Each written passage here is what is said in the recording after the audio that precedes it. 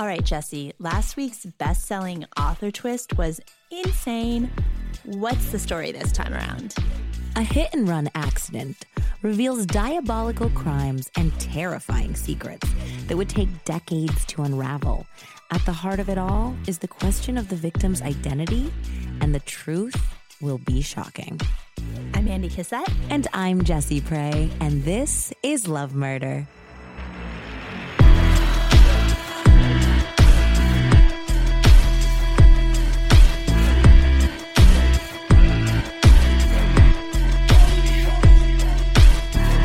Hi, Andy. Hey, Jesse. Welcome back, everyone, to Love Murder, a podcast about depraved dads, murderous moms, and, as always, love gone fatally wrong. You can find Love Murder on Twitter and Instagram at Love Murder Pod and on Facebook by searching Love Murder Podcast. If you enjoy this show, please love/murder a 5-star rating on your podcast app, subscribe, and review to help new people discover the show. So yeah, welcome back everyone to Love Murder. If this is your first episode, we are so happy to have you. We are.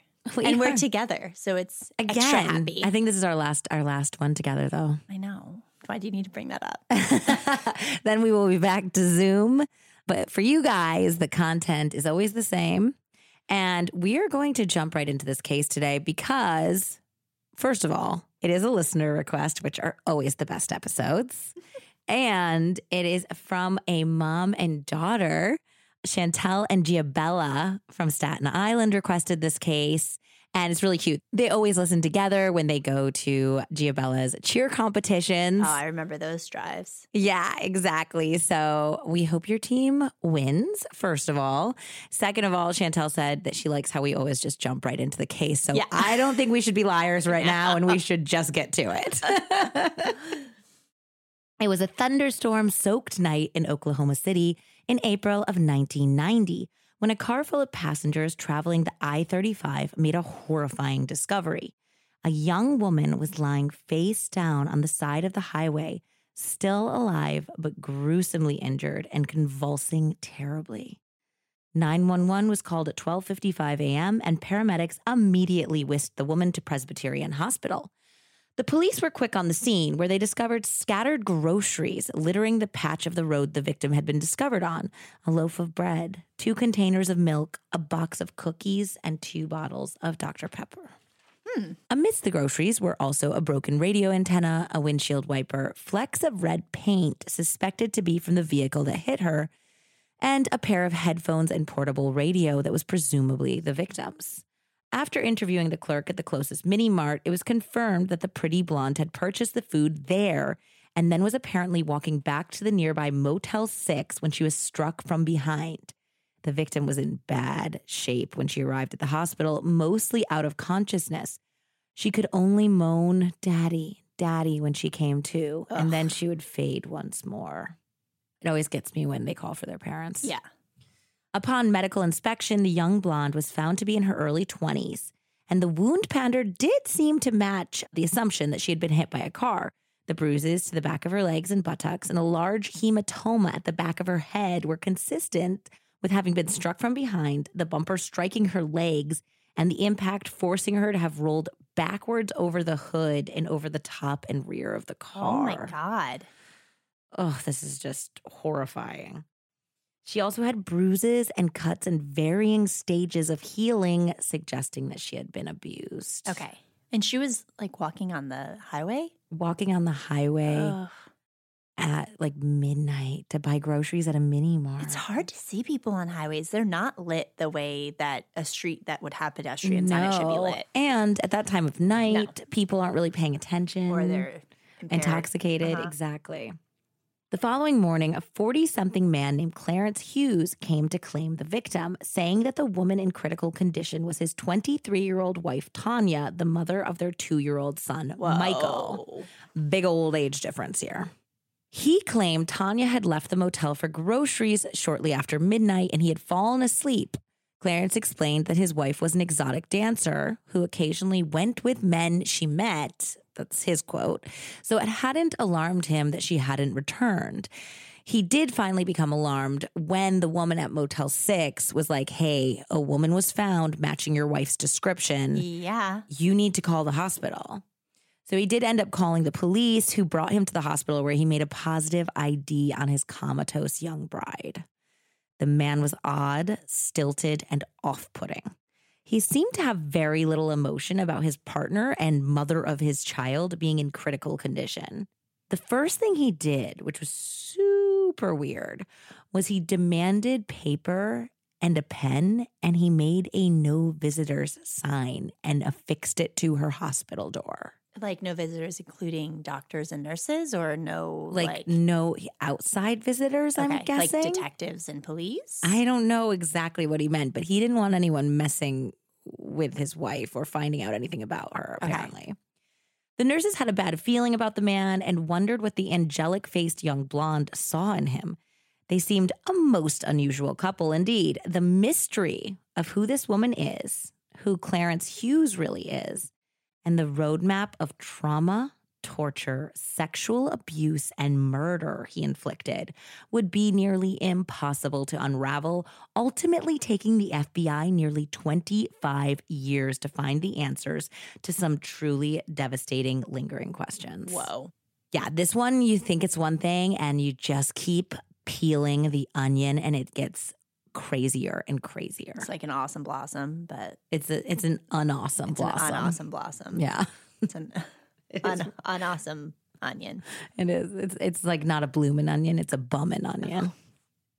This is the terrible true story of Franklin Delano Floyd, a multi-generational soul annihilator.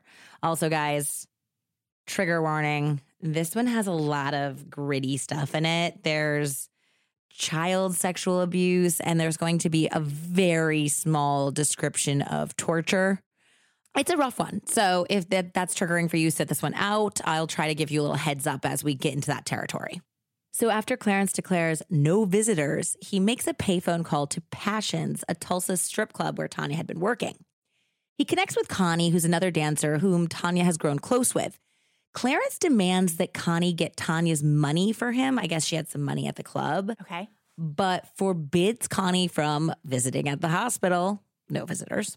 Upon getting off the phone, Connie immediately tells the club's owner that she believes Clarence tried to kill Tanya. Oh, whoa. Yeah. So Tanya was a really hard worker. She danced 7 nights a week, only taking off Thanksgiving and Christmas Day because the holidays they were closed, not because she was taking a day off. Yeah.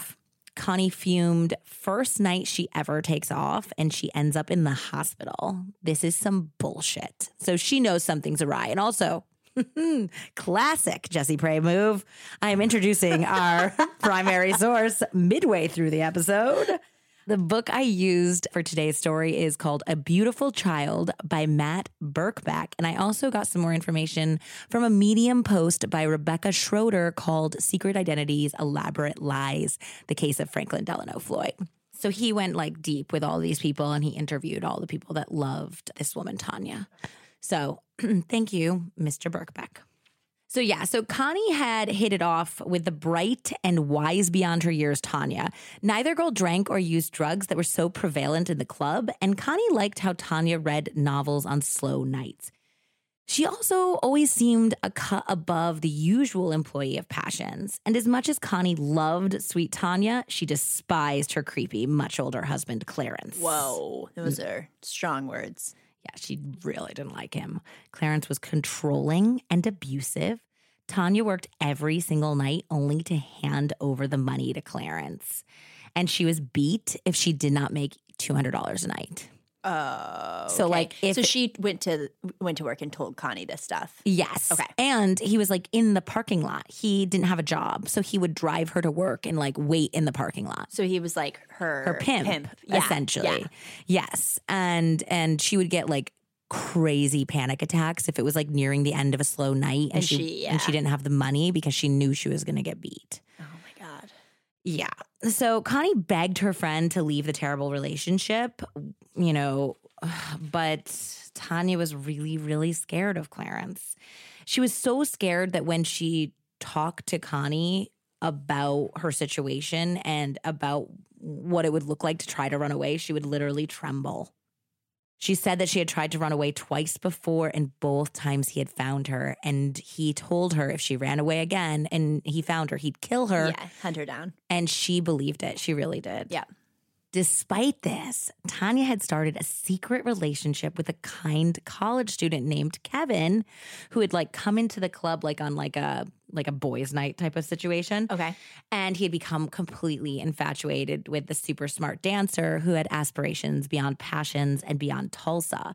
She was really, really bright, and her dream had always been to go to college and study aerospace engineering, actually. What? Yeah. So this is kind of a tragic circumstance that we'll dig more into how she got from a bright high school student to this place. Okay. So she falls in love with this guy who's a college student who wants to help her go back to college and is totally willing to take on her 2-year-old. And they start making plans to escape. So the 2-year-old is with Clarence. Yes. Okay. Mm-hmm.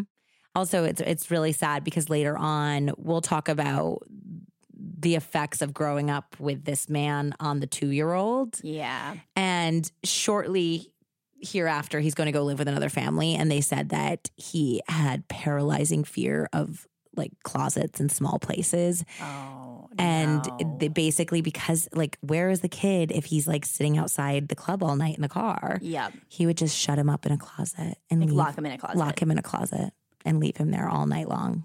It's horrifying. Mm-hmm. So while she's like beginning to plan this, Connie said that she watched her depressed, downtrodden friend bloom with hope and optimism in the future. Like, she's only 23. She's like, I can start over.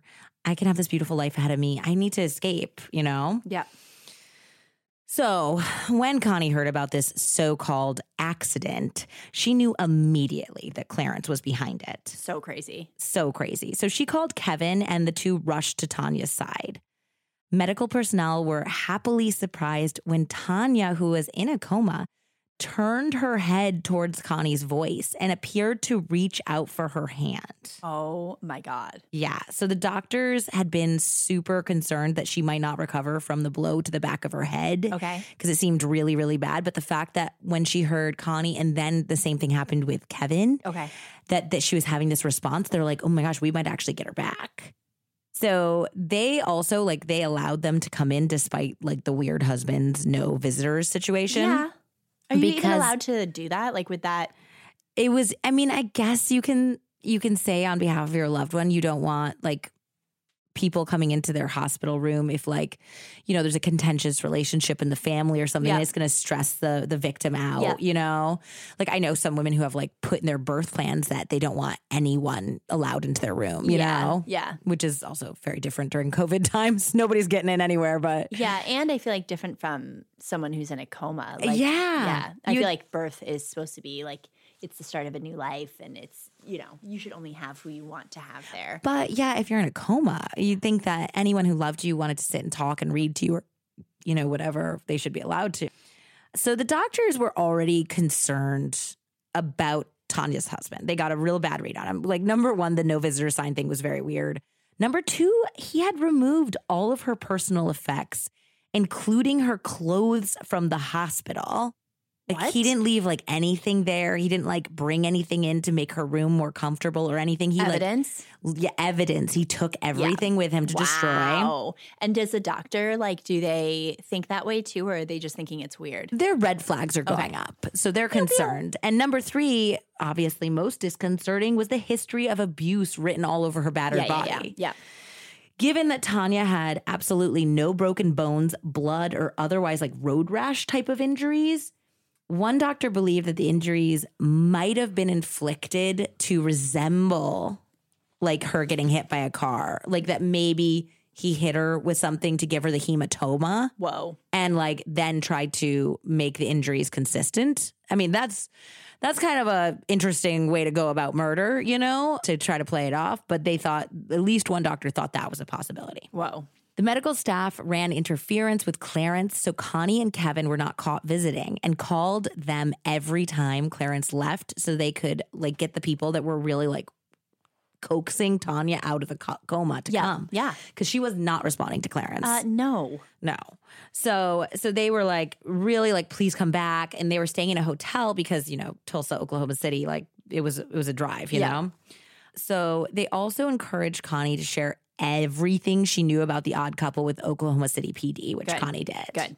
Yeah, they're like, please, like, go tell them the backstory. We'll tell them that we think something's really fucked up about this. Could you imagine, like, as she seems like she's her best friend at work, at least. Yes. Like, so could you imagine you feeling that way about your best friend's partner and then having this happen? Like, you would not want to keep your mouth shut. No, straight to the police. Lock that mother effer up. Yeah. Conditions improved for Tanya throughout Connie's visits, and Connie eventually returned to Tulsa to share the good news that it looked like Tanya was going to make it. However, the celebration was short-lived when Clarence told her he was taking Michael and moving. Where? Yeah, so he's like, I'm just going to clear out. I don't want to be here anymore. And she's like, wait a minute, your wife is in a coma. So she got a really bad feeling. Her feeling was that he was going to do something to her in the hospital and already be packed up and on the run. Yeah. So she called the hospital and she's like, I am begging you, do not allow him to be alone with her. I think something's going to happen because he is clearing out and he's getting ready to go on the run. Whoa. Her fears were confirmed when she was informed of Tanya's death the next day. And she had been like on the mend. So this is her dialogue with a nurse, according to A Beautiful Child. What happened? Said Connie to the nurse. She was coming along. She was supposed to come out of it. We don't know, said the nurse. Her husband visited with her last night, and then this morning her vitals were falling. There was nothing we could do. She never came out of the coma. And I don't know, like, if he could have done anything to tamper with her, but it seems like a coincidence. They don't have any other... There was no, like, proof of anything that he had done. So this is like speculative and just us not liking Clarence. This is all of our gut instincts going on saying something's not right here. Yes. Okay. Yeah, Connie also learned that Clarence hadn't even come back to the hospital because he had been there the night before. And so then they called him the next morning when she actually died. Yeah. And like when she's failing, they're like, she's dying now. You need to come back and say your last goodbyes. And he's like, no, when she dies, just donate the organs and cremate her as soon as possible. Oh my God. Didn't even come back to say goodbye to his wife. Oh my God. I wonder also how much that happens. Oh God, that's so sad. It has to just be in these weird circumstances when there's not any sort of, he obviously is trying to get out. I also think it's so important. We're going to go through this woman's life and it's very hard for her to have people close to her, unfortunately, for many reasons. Yeah. But when I think about people dying alone, I think about the importance of building a chosen family. Yeah. Because I know that not everyone is lucky enough to have a really good biological family. Yeah. And like those of us, and I count myself among the people who are very lucky to have that. We are like, it's good and it's great and stuff, but everyone can build a chosen family. Yeah. And it's important to have people there for you. And think about this, like her husband isn't there for her, but her chosen family of Connie and Kevin are, the guy that she was trying to make her chosen boyfriend, Yeah. Everyone deserves to have somebody there with them at the end. Also, she found out that he had no intention of throwing her a funeral or paying for a gravesite. Wow. And so she's like, oh, hell no. So Connie got JR, the owner of Passions, to pay for her funeral and gravesite. Oh, my God. I know. I mean, really, like, strip club owner with a heart of gold. Yeah. Yeah, so she informed Clarence. She was like, I don't care what you want to do, but we're throwing her a funeral and we're getting her a proper gravestone. Yeah. So she's still in touch with him at this time. Yes. And finally, before leaving, because of course, Connie went straight to the hospital from Tulsa to try to be with her and get answers. Yep. Before leaving, a nurse pulled Connie aside and told her that Michael, the 2-year-old, had been filthy when he visited, scarily silent. I mean, he's 2. I have a 2-year-old. They're never silent. Yeah. He didn't seem to have any emotional response to his mother dying, and he reeked of urine. What? Yeah. So she was like, thank God for this nurse. I know. Thank God for Connie and this nurse. And like people just in general paying attention to that weird shit, which is like something that reminds me to keep all of our heads on a swivel, especially when children are involved. Well, I was going to say, I feel like as a mom, we're always doing that. Yes. Like the antenna is up. Yeah. In LA, when we're walking, I'll be like, there's a crazy 10 o'clock. Just keep your eye out. Let's maybe stay on the side of the street. Like things that like I never used to see before. Yeah, when it's just you, it's different. Yeah. I also think that you notice other kids that might be in peril constantly. Yeah. You know? So she strongly suggested that Connie called child services, which again, Connie did. Good girl. Yeah. Thankfully, Clarence had come to a conclusion that he also needed to place Michael in temporary foster care while he coped with the loss of the boy's mother. A wonderful longtime foster couple named Ernest and Merle Bean took him in and were shocked at the state of the boy and his obvious developmental issues. He wouldn't speak at all, like not even a little bit, like not even like baby talk. He would cry for hours on end. No matter what they did, they couldn't get him to stop. And once he was worked up, he would smash his head into the floor or walls and like rock back and forth. No. Yeah. So they can report this, right? Yes, which they absolutely did. And they were patient and loving, and it took a lot of time, but they slowly drew him out of his shell. Okay, good. I mean, I feel like too, you can still. There's still a lot of a time to undo that damage, you know? Yeah. Connie's complaint and report of not only abuse, but her belief that Clarence killed Michael's mother persuaded the court not to release Michael back into Clarence's custody. Good. They wanted to do a full investigation. So there's a potential that he could still get him back, but they're going to look into it. The Beans were not afraid of the challenge and couldn't help but want to help the clearly abused child. So they were delighted to keep little Michael and vowed to do everything in their power to make sure he didn't end up back with Clarence. Okay.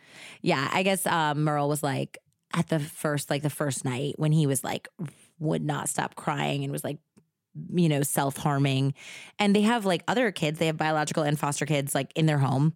She was like, oh my God, do not ask me to keep this kid because I can't, this is so much, I can't deal with it. Oh, and they just fell in love with him and they saw that he just needed like care and love of parents who loved him, and he needed like these foster siblings, you know? Mm-hmm. And they went from literally that first day being like, please don't ask me to keep this babe, so I will fight for this kid, you know? It's awesome. Meanwhile, after Tanya's organs were harvested, a full autopsy was performed, and Tanya's extensive injury, both new and old, were recorded. The pathologist also noted that Tanya had had several pregnancies. And there's only one kid, and appeared to have been worked on by a particularly bad plastic surgeon. Oh, no. Because she had highly unnatural looking breast and butt implants. Oh, no. Also, nobody needs that at 23. No, y'all perfect. 23-year-old bodies are perfect. You're good just the way you are. Oh, no. Yeah. Under cause of death, he marked closed head injury, and under manner of death, he selected homicide. Stop. Mm-hmm. Really? Yeah. So it was clear to him that somebody had tried to kill this woman. Wow. Okay. So after an excruciatingly cringy funeral in which Clarence had screamed at the well-meaning funeral goers. He showed up? Oh, yeah. He showed up and he said, she had secrets that will never be revealed, and it would be best for all of you to just let things be. Bury her and let things be. Do you hear me? Let things be. Okay, creepy Clarence. Like, at the fuck funeral? off. Are you serious? Connie was pissed. Why is he even there? Yeah. He then tried to cash in on an $80,000 life insurance policy he had on her. Good luck, dude. Yeah. Good luck. Well, you would not believe how stupid this is. He is the biggest dummy in the entire world. Let's talk about this call he made to try to cash in on the life insurance Please tell policy. me you have the recording. No. No, I wish I did. But I do have an account from Matt Birkbeck's book, A Beautiful Child. The clerk asked Clarence for his social security number, then asked him to sit tight. He returned to the phone a few minutes later, asking again for Clarence's social security number. There seems to be a problem with the number you gave me. It doesn't exist, said the clerk. Clarence apologized, saying he mixed up his numbers and gave him another number. The clerk asked Clarence to hold on, then returned a few minutes later. Sir, we seem to have a problem here. What number did I give you? Said Clarence. Oh, no, I'm so confused. I buried my wife today. I'm sure you can understand.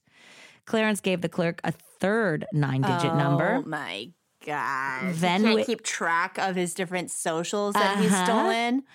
Then waited nervously, remaining on the phone a full 5 minutes before the clerk returned. Everything is in order, he said quickly.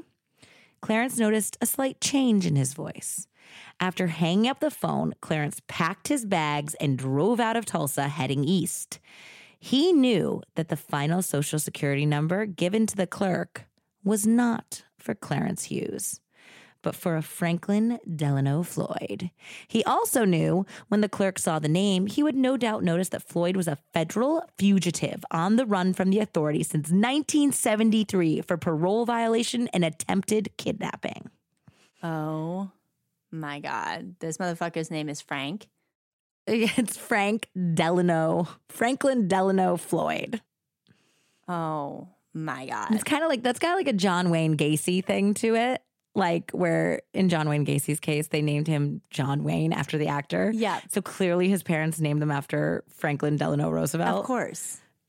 He's really, standing up to the name. He's really setting that bar low. Jeez, Louise. My God. If this was Limbo, he'd be winning. How low can you go? How low can you go?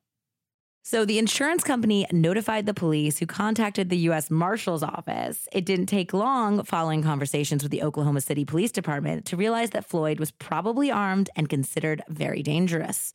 Police strongly believed, based on the coroner's report, that Floyd, a.k.a. Clarence Hughes, killed his wife ostensibly to collect her insurance money, and were gathering evidence in the hopes of bringing charges forward. They also learned that Tanya obtained her Oklahoma driver's license using a phony birth certificate. What? So Tanya's not who she says she is either. What, is she like underage or something? Well, it's going to be a long story, Andrea. Sit tight. sit tight Rude. and enjoy the show. We're together for like 2 weeks and we're already bitching.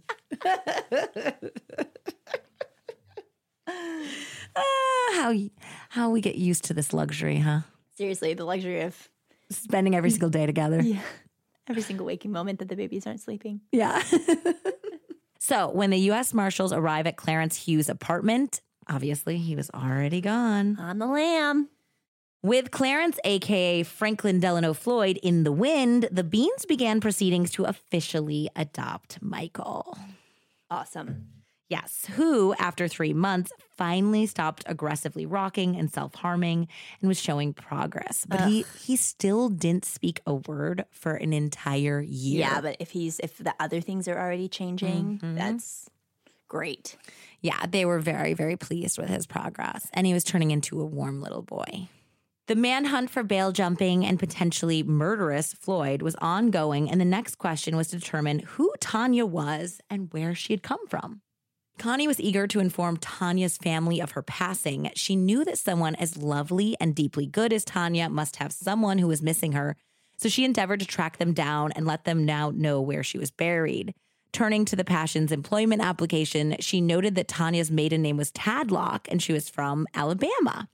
With the help of JR, the owner, she got 20 listings related to Tadlock in Alabama from the operator, and the two began to cold call, which is so sweet. I know, but it's also like if someone doesn't mention their family one time, there then has maybe to be they a don't. reason. Yeah, maybe they don't want their family mentioned. Yeah. Like, and none of them came to her funeral. None of them knew of her passing. They said what she was afraid of. Connie was afraid of that Clarence was abusive, and he had done the classic abuser technique of alienating her friends and family. Yeah. So she was afraid that this was a Clarence issue and that he had like taken her from her family and that they deserved to know that she had died and that she was. As opposed to her not wanting to be near her family. Exactly. Yeah. So she was like, kind of like, I don't think this would be Tanya's choice. So JR eventually reached a woman who identified herself as Tanya's mother. He steeled himself and he told the older woman the tragic news that her daughter had passed away in a car accident the week before. Excuse me, the woman said. I'm calling to tell you that Tanya is dead, ma'am, JR repeated. The woman shocked him by replying, Sir, I don't know what you're pulling or if you're just mistaken, but my daughter's been dead for 20 years. So that's the identity that she stole? Mm-hmm. Okay. She died when she was a child and only 18-month-old from pneumonia. She's buried in a cemetery near me, Tanya Dawn Tadlock. So they're like, okay, what the hell? So, of course, they informed the police of that. Okay. Yeah. So she stole the identity of a poor dead little toddler. Okay. Mm-hmm.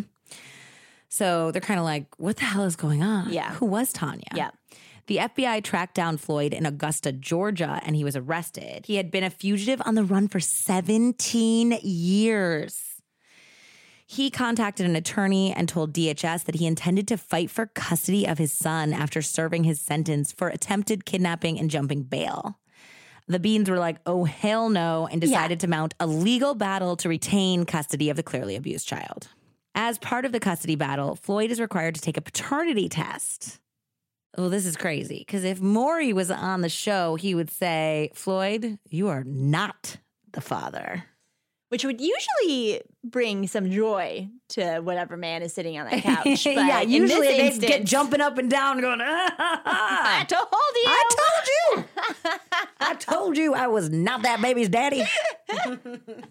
So she's not who she says she was. He's not who he said he was 2 times over, maybe 3 times over. And now he might not even be the father of this kid who he abused. Yeah, he's definitely not the father. Wow. Yep. So at this point, Michael had been having visitation with him. Like he'd been allowed to go see him at the jail. Unreal. And you're really going to do that to a 2-year-old? Well, the Beans were like, this is screwed up. Every time he's forced to see that man, he regresses terribly. You cannot make him see that man.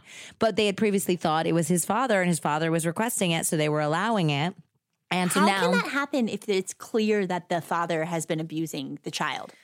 I mean, there was no marks on his body. There was nothing that was clear evidence. It was just behavioral issue. And I mean, there's some situations where you can have perfectly lovely families and there's still going to be some sort of developmental or behavioral issue. Yeah, but dude was on the run. Now he's incarcerated. Yeah. I mean, I think the Beans felt the same way. They felt like something was wrong with this child, you know? So luckily, though, when this paternity test reveals that he's not actually Michael's father, then the courts rescind all visitation and they allow the Beans to continue adoption proceedings. So they're like, nobody has a claim on this kid. You want this kid, you get this kid. However, Floyd has his attorney continue to fight for custody when he is released from prison in March of 1993 after serving his 33-month sentence. How is he only serving a 33-month sentence?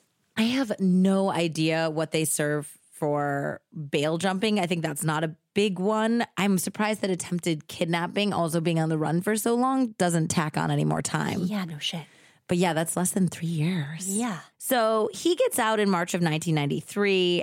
As part of his bid to get the now 5-year-old Michael back, he got a decent job as a maintenance man in an apartment complex in Oklahoma City. And he even began psychiatric counseling to prove that he was a mentally fit parent. And his whole argument was agreed, hard doubt it. His whole thing was his fight was what is the definition of a parent? If he had been at the child's birth, which he was, and if he was in the child's life for that long and technically maybe his stepfather, he was, and then locking him in a closet. Yeah. But I mean, Michael only told the Beans about that later. I mean, I'm sure it would come up if it was a real bad custody battle, but I mean, he was not going to get Michael, but he really kept fighting. So he got this job at this apartment complex as a maintenance man, and his boss there described him actually as a model employee. It really did kind of seem like Franklin was getting his shit together until a terrifying incident occurred on July 4th of 1994 to a woman who lived in his apartment complex. Oh. Coincidence? I think not. You're correct. As usual. As usual, you are correct. Spot on. So this is Matt Bergbeck's account of what happened. Carrie Box is the name of the woman, spent the 4th of July holiday at a friend's house, and at the end of the day decided to race her boyfriend back to their home at the Lyrewood Point Apartments.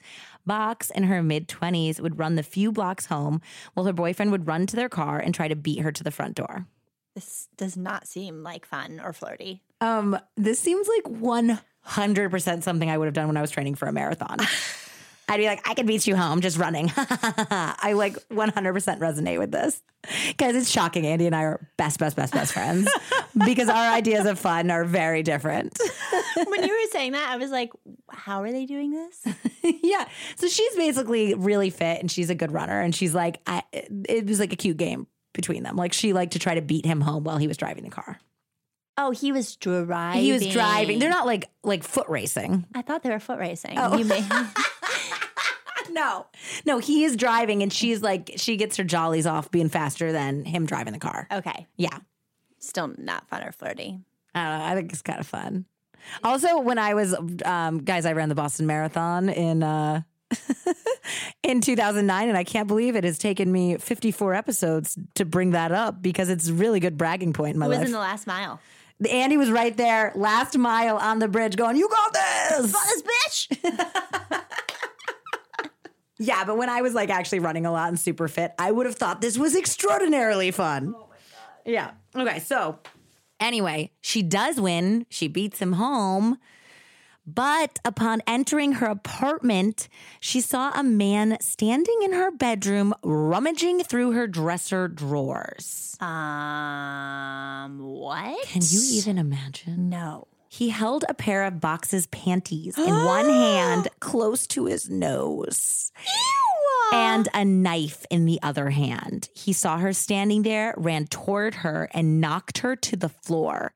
As Box tried to fight him off, her arms made contact with the knife, producing deep gashes. The man punched her in the eye, then reached for her panties, saying, "Your boyfriend paid me to do this." Huh? He had not. Spoiler alert, he had not. Box continued to fight, fearing for her life. Her boyfriend arrived and tried to pin the man down, but he managed to run out the door. The boyfriend followed, tracked him down, and held him until the police arrived. Good boy. Yeah, so Gary Holman is his parole officer. So he returned from a festive 4th of July holiday to learn that Franklin Floyd had been arrested and charged with aggravated assault for his attack on Carrie Box. Floyd's position as a maintenance man required that he have master keys to all of the apartments. Ew, oh my God. I wonder how often that happens. He was actually doing that. Yeah. And Floyd used his key to let himself into Box's apartment. Ooh. Police found a pair of panties in his back pocket. Also, like, he was pulling the panties out of the drawer. Yeah, they're not going to smell. No, they're going to smell like detergent. You got to wipe. Hey, if you're going to be gross, get over to the hamper. Yeah. Creeper. Creep. Dumb creeper. Dumb. He's a really dumb creeper. Dumb creeper. Mm-hmm. What's worse than a creeper? A dumb creeper. Actually, maybe they're better, though, because they don't get away with creeping. Yeah. Yeah. Maybe we want more dumb creepers so they get caught. So Holman knew, despite Floyd's talk to the contrary, that he was dangerous. This is his parole officer. He now believed that Floyd was pure evil, even after listening to Floyd scream during a meeting at the county jail. "It's a bum rap. I was framed," yelled Floyd. You were framed? Changing your identity 3 times and creeping in some young woman's room, smelling her panties? Who put the panties in your pocket, sir? Did somebody shove them down there? The police planted them? You always travel with a knife in your pocket? Yeah. So his parole officer returned to his office and he told his bosses that under no circumstances was Floyd to be freed on bail, and parole officials had to find some creative loophole to keep him there. Why? Why would you let him out? Exactly. After everything he's done? And he's clearly a flight risk. You have to be creative to keep him locked up? But his parole could not be revoked until the assault charge was adjudicated. And that was not going to happen anytime soon. Mac Martin made an appearance before the Oklahoma County District Judge, and to Holman's disbelief, Floyd was released on $7,000 bail. Excuse me? He returned to the Oklahoma halfway house and his activity was dramatically curtailed. Floyd was fired from the apartment complex and found a job as a painter. He was allowed to leave the home in the mornings to go to work, but ordered to return at the end of his day. On the heels of his arrest, the state court scheduled the evidentiary hearing for September 23rd and would deliver its decision on Floyd's bid to regain custody of Michael. Floyd knew that if he was found guilty of the assault charge, he'd have no chance at ever receiving custody of Michael. Desperate and obsessed with the boy he called his own, Floyd decided to take matters into his own hands. By September 12th, 1994, Michael was a happy and thriving 6-year-old boy who had improved. It's going to make me so mad if he fucks with him. You're going to get so mad. It was an ordinary day when the little guy got up, got dressed, ate his breakfast, brushed his teeth with the help of Merle Bean, and went to his first grade class at Indian Meridian Elementary School in Choctaw. Completely ordinary until Franklin Delano Floyd took the principal hostage at gunpoint and forced him to aid in the abduction of little Michael. What? Yeah, so basically he goes into the school office with a gun and he has it hidden at first. And then he said he wanted to speak to the principal. How old is this dude at this time? He's in his, late 40s at this point. Okay. Yeah.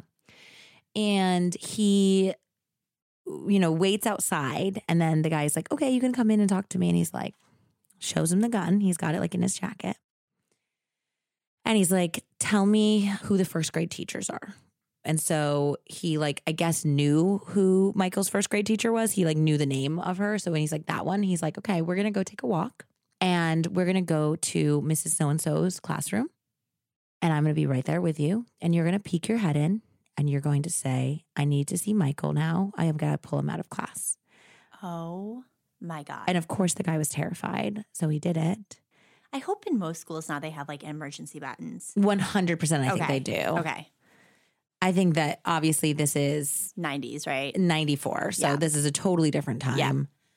But I don't know. I don't even know if I went to a really small high school. I don't know if they would have emergency things set up like this. But I also think though, I'm surprised that the school secretary wouldn't notice or somebody else wouldn't notice. That's so weird. Some random guy pulling the principal out of his office. Yeah.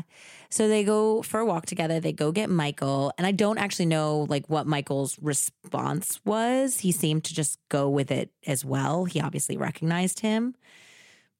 And he's like, okay, now we're going to go and get into your car. You're going to peek your head in and tell the secretary that you're taking a walk, that you need to get some air. And then we're going to go out and they get into the principal's car.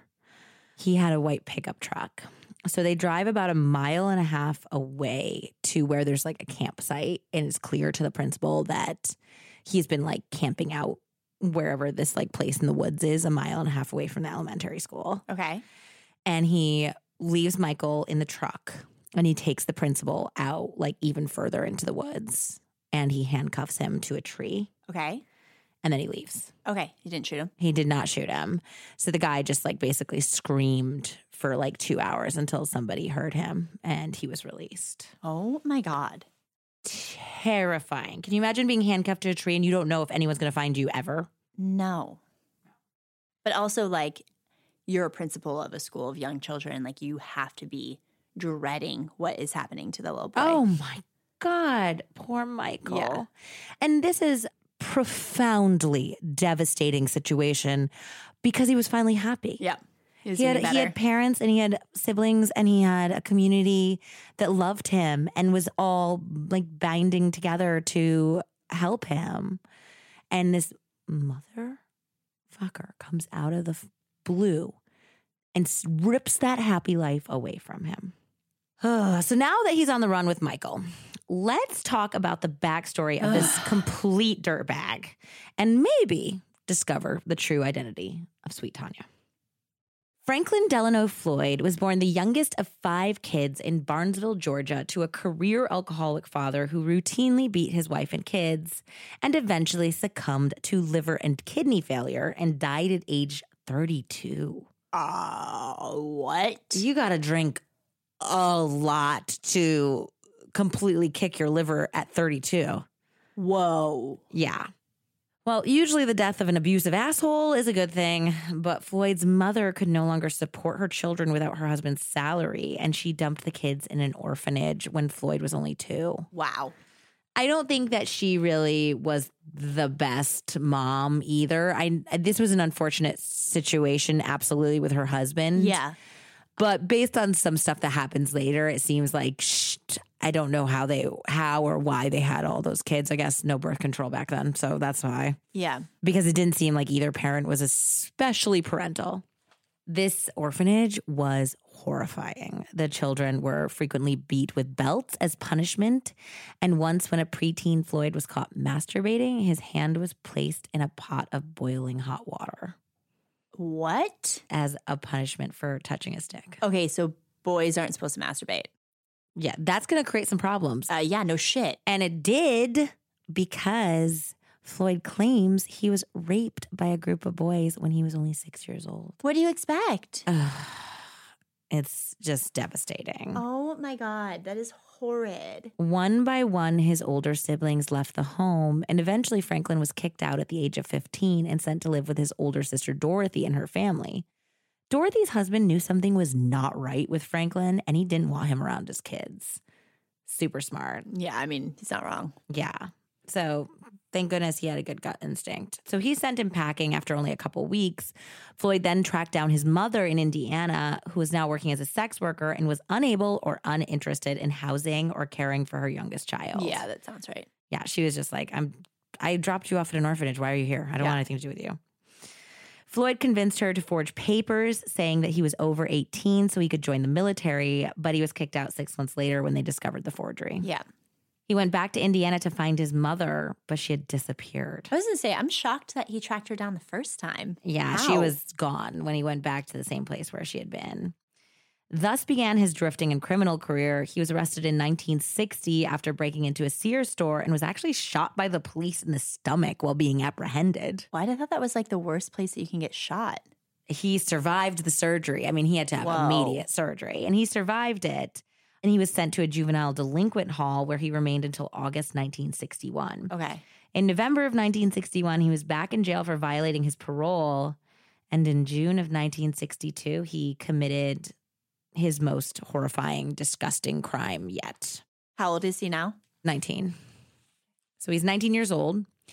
And he kidnapped a 4-year-old girl from a bowling alley and sexually assaulted her. Oh, my God. Guys, this is one of the trigger warnings. Like, go forward 30 seconds if you don't want to hear about this. A physical examination showed semen stains on the child as well as bite marks on and around her vagina. And she's 4. 4 years old. That's like, because how old was he when you said he got raped? 6. He was 6? Mm-hmm. I mean, yeah, this is not a shocker. No. This is not at all a shocker. It's horrifying. Devastating and horrifying and sickening and sad and scary. Like, I mean, we need to do better for our children and for victims of sexual assault, especially minor ones. Getting there, even just like our knowledge of patterns and, cyclical behaviors and how that all works. The fact that we're even talking about that is so far ahead of where they were in the 1960s and 70s. Oh, yeah. Any of this, oh my God, it's crazy.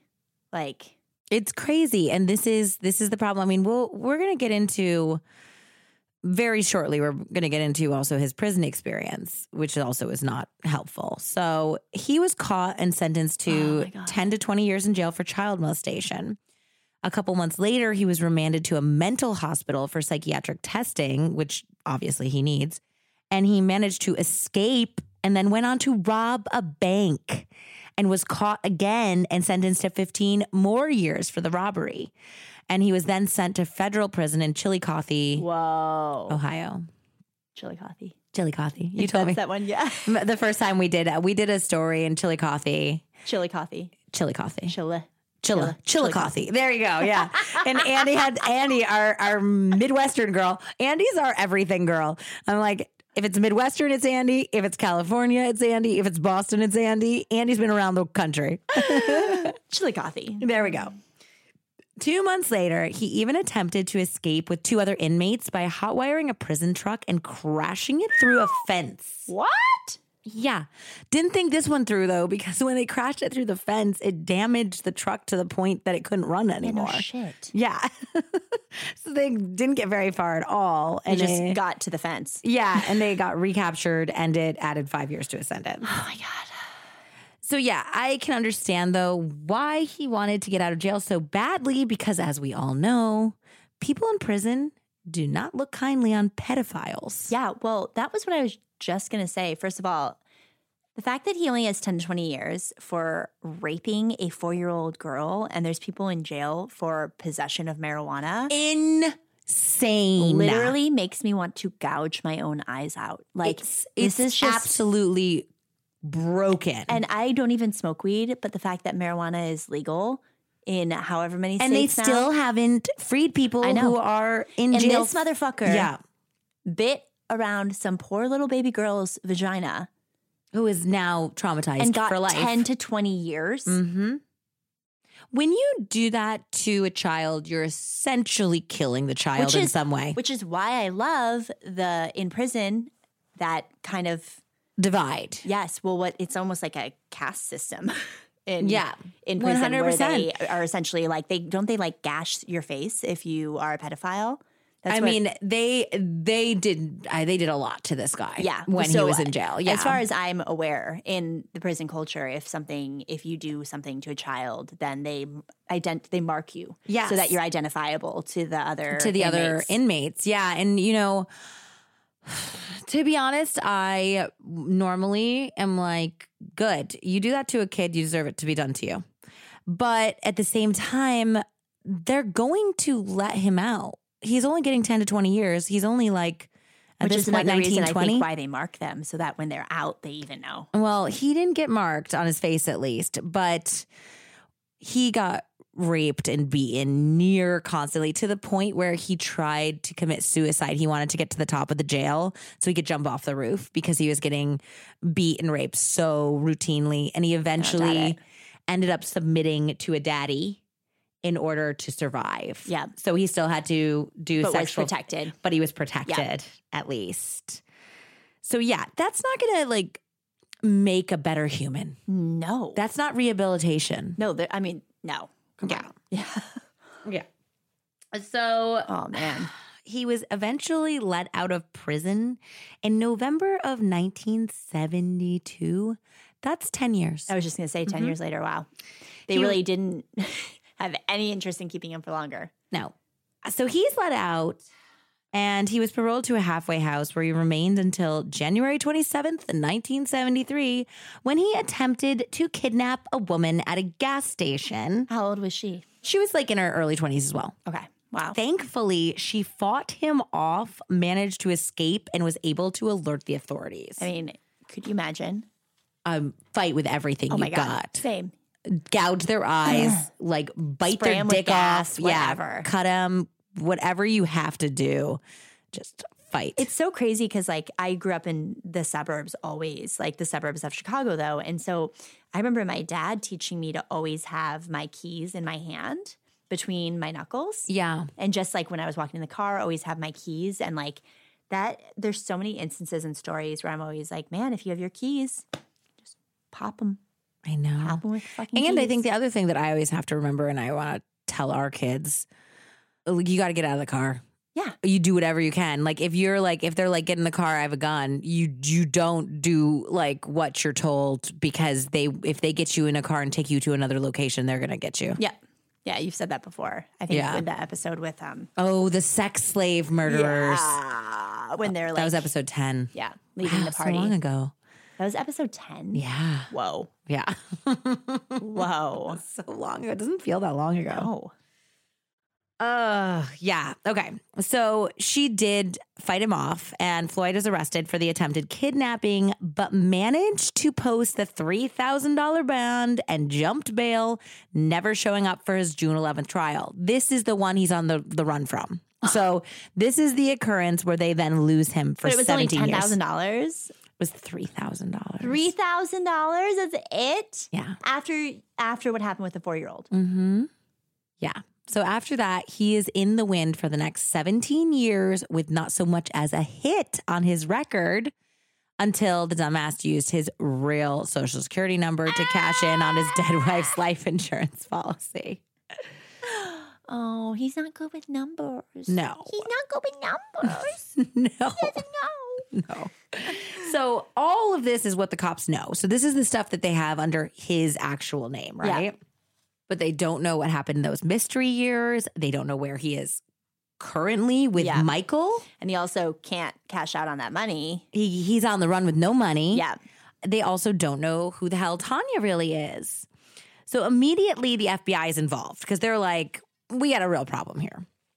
And naturally, there are very real fears for Michael's life. First of all, Floyd is a convicted child rapist, so there's that.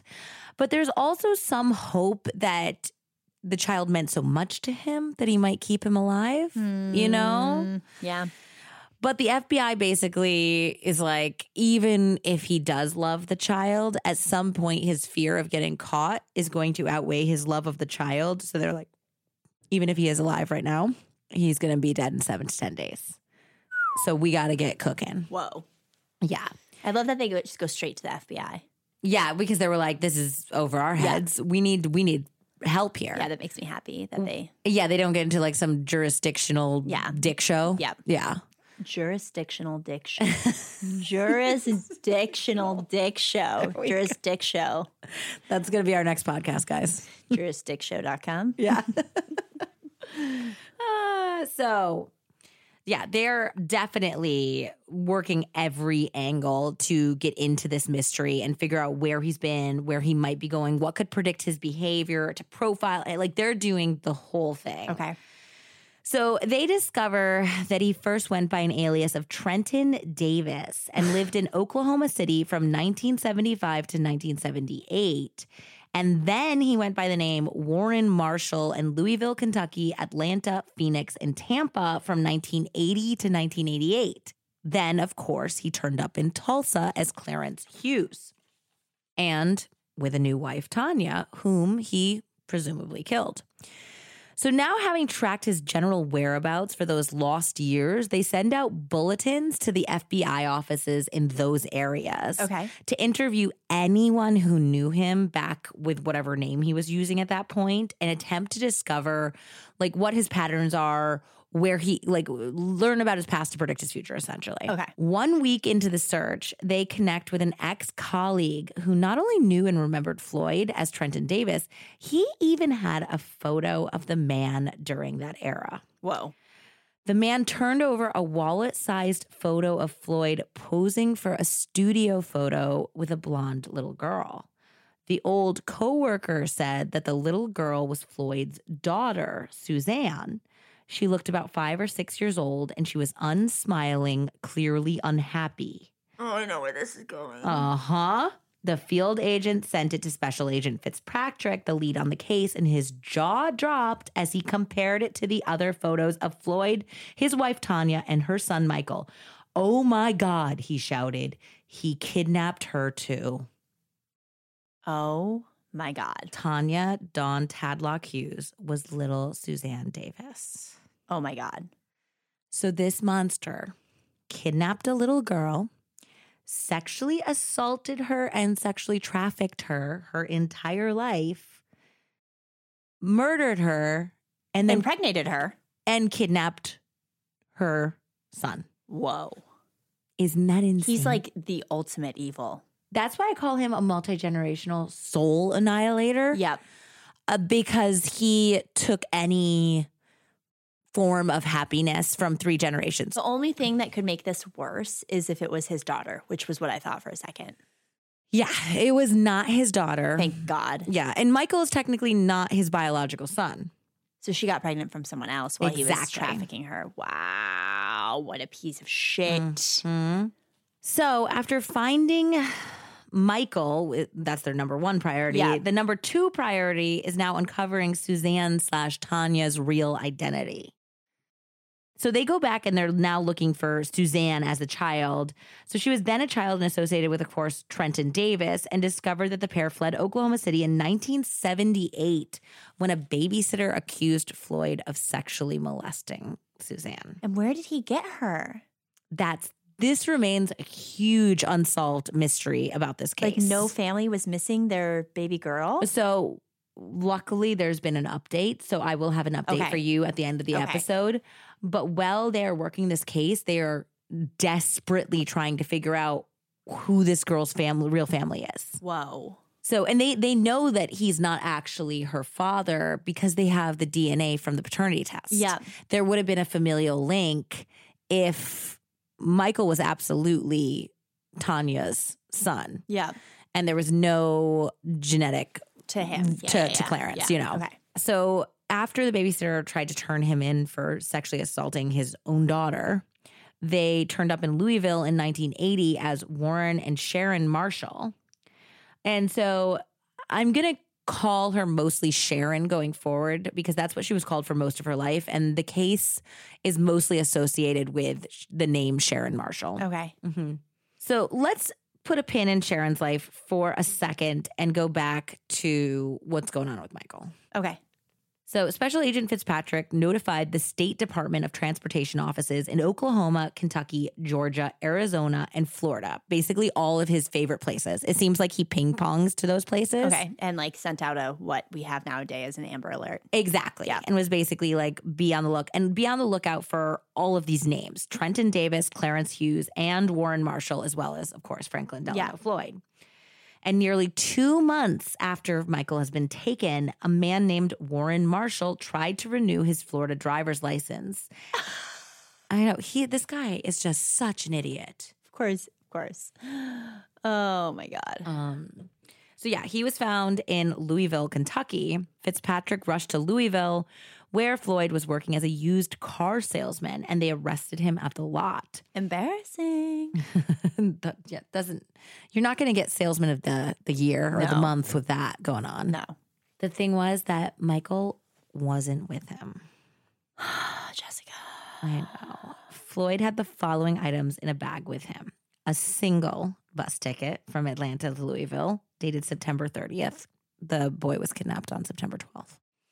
A map of Atlanta, a wallet with 3 photos in it, one of Sharon as a teenager, another of Michael as a naked baby in his crib, and a third of an unidentified dark-haired woman.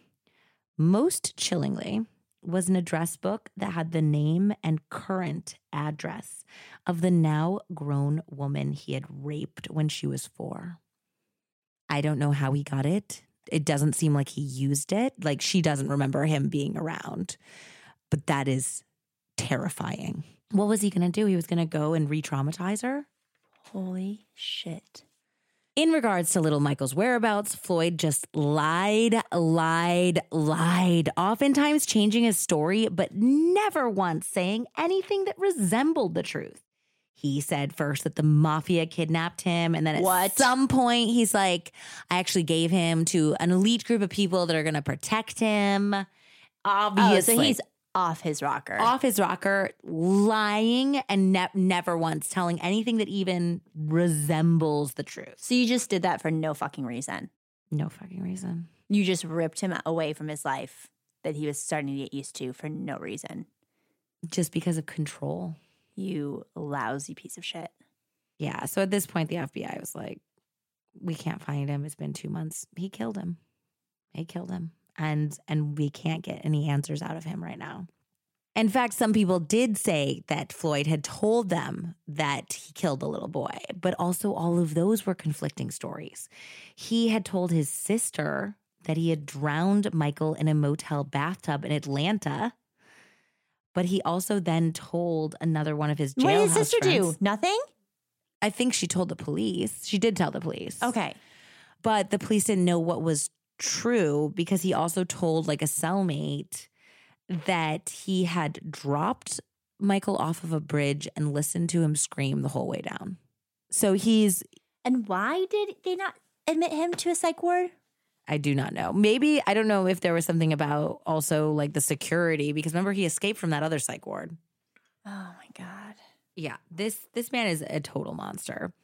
He also refuses to give any information about Sharon's true identity, but he does admit that he has had her since she was a child. Had her. Yep. So he claims that he took her from a bad situation, that she had a mother who was a sex worker who was addicted to drugs, and he took the child away to protect her. Yep. Totally. Yeah. He's so godly. Yes, it was so kind of him to do that. Yeah. While they were preparing for trial in the kidnapping case of Michael, another horrifying discovery is made. They find the principal's stolen truck that Floyd had taken. So I didn't know this, but and at least in this situation, this is how it happened. The principal had insurance on his truck, so he filed a claim and used the money to buy a new truck. Yeah. And then when the stolen vehicle is found, apparently then the insurance company can sell it to recoup some of their money. Yeah, that makes sense. Yeah, that totally makes sense. I don't think I ever thought about how that happened, how that worked, you know? Yeah. So that's what happened. So the stolen pickup truck was auctioned, and it was bought by a mechanic in Kansas. And so the mechanic's doing some work on it, and he finds a manila envelope taped to the gas tank, like behind, like underneath. Okay. He opened it up and was completely disgusted and frightened at what he found. He immediately alerted the police, who informed the FBI. What did he find? There were 97 photos in all, and almost all of them were child pornography. Like Polaroids? Just various types of photographs. I mean, we're talking 90s, so there's different, I mean, they kind of spanned some time, so there was all sorts of different types of photos. But yeah, there are like IRL photos. There appeared to be 4 different groups. One was cropped photos of young girls from toddlers to teens. Several featured nude children engaging in explicit sex acts, and almost all dressed provocatively or not at all. The second set was 2 preteen girls fully dressed, but wearing clothing that was essentially lingerie. Oh my God. And the third group was only 1 girl. They were nude and suggestive photos of Sharon Marshall from the age of like 5 to teen. Wow. The special agents put that in the principal's truck. Mm-hmm. What? I mean, when you're on the run, you, I guess, grab what the things that matter to you. Like we would take photo albums and family heirlooms, and this guy went on the run with his manila folder full of child porn. Wow. And then I guess when he thought he was going to get caught, he like taped it to... It doesn't make sense to me. He must have been in a panic when he left the pickup truck, or maybe it was found and he didn't expect it, you know? Yeah. And then his car was just gone, you know? I have no idea, but that's how they found it. But there was also a 4th set, and the 4th set was equally, if not more, disturbing. God, Jesse, giving me indigestion right now.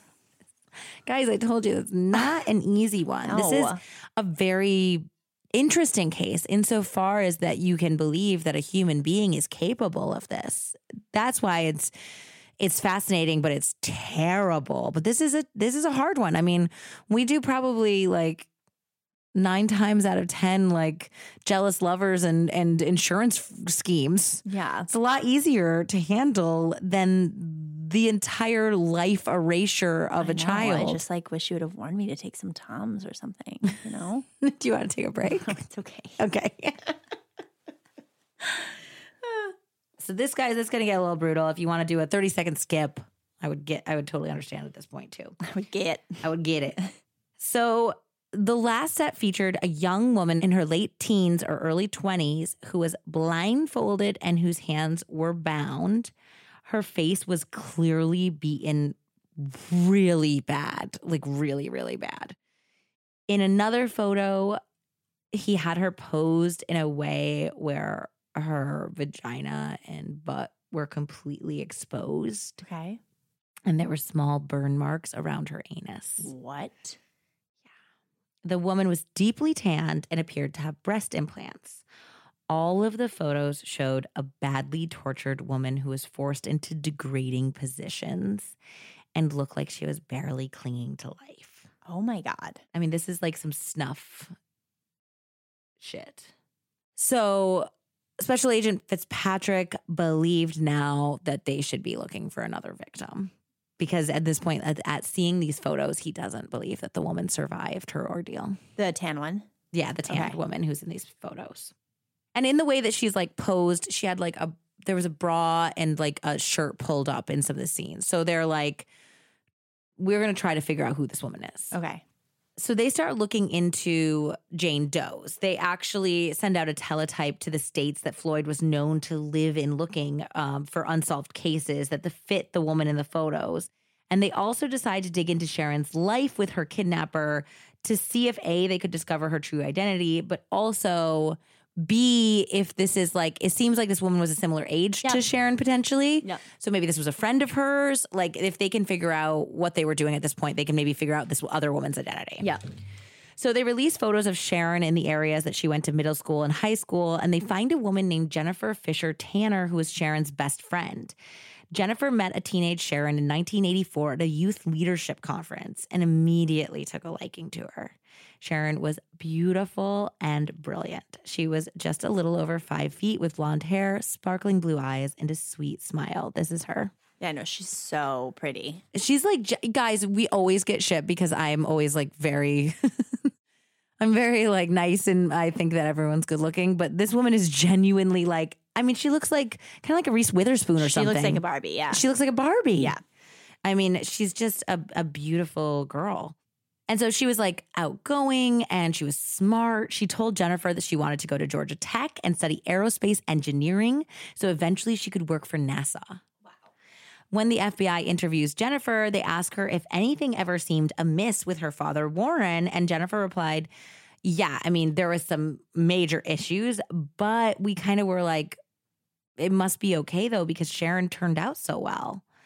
The FBI was like, oh, hey, hold up. Okay. Like, your friend is dead, and when we found her, you know, she was engaging Is this like a triple name thing? Well, hold on. Let's stay with me here. Like, what do you mean triple name thing? Like, is she not even Sharon? Is Sharon someone else who grew up and did well? No, no. Okay. You're like, I can take you on a ride. I'm like, Jesse, I don't know if I can handle this. I thought you were just going to be like, turns out Sharon went to NASA and was the first female astronaut to go to Mars. Wouldn't that be great? And it's someone else who we kidnapped. That'd be really good for Sharon. No, it'd be awesome. That would be great for Sharon. Yeah, but alas, that is not the case. Okay. So basically, like, Jennifer has this idea of who her friend is. Yep. And the FBI is like, you know, she ended up resorting to sex work, and you know, she clearly by the time at 23 had several pregnancies, they believe. Yeah. And it just seemed like it didn't match up mentally for them who that high schooler had been and where only a few short years later her life ended up. Yeah. You know? And when Jennifer hears how Sharon's life ended up, she just starts crying hysterically. She like cannot reconcile this person. And she's like, no, you guys don't know her at all. She was on the honor roll. She had incredible grades. She was in the ROTC, and she eventually even received a full ride scholarship to Georgia Tech, the school of her dreams. What? Mm-hmm. When the FBI showed her the photos of Sharon from the manila envelope, placing tape over her genitals to censor it, Jennifer just could not stop crying. And she confirmed that the child and the young woman in the photos was her best friend, the girl she had known as Sharon Marshall. For the first time ever, both Jennifer and the FBI could begin to understand the strength and incredible human spirit that encompassed Sharon. A kidnapped child who was sexually trafficked and molested her entire life, who was also a straight-A student, a kind and loving friend, and a go-getter who had dreams. Crazy. She didn't like give up and turn inside on herself. She kept fighting. And I think also she was still fighting for the life that she knew she deserved and that she could achieve. And he just did up not let until her. The very end. He wouldn't, of course he wouldn't let her. That is so fucked. Jennifer filled in the FBI with all she knew about Warren and discussed how, in retrospect, it was odd that a young girl had drawers of lingerie and provocative clothing. The one and only night that Jennifer was allowed to stay the night in the trailer that Sharon and Warren lived in. Oh my God, could you imagine being Jennifer's parents? I can't believe that they let her even one time because this guy was so unhinged. Yeah. Like, Jennifer also talked about how, like, when Sharon came over, Warren, like, would come over and he'd be like, I'm a, like, house painter.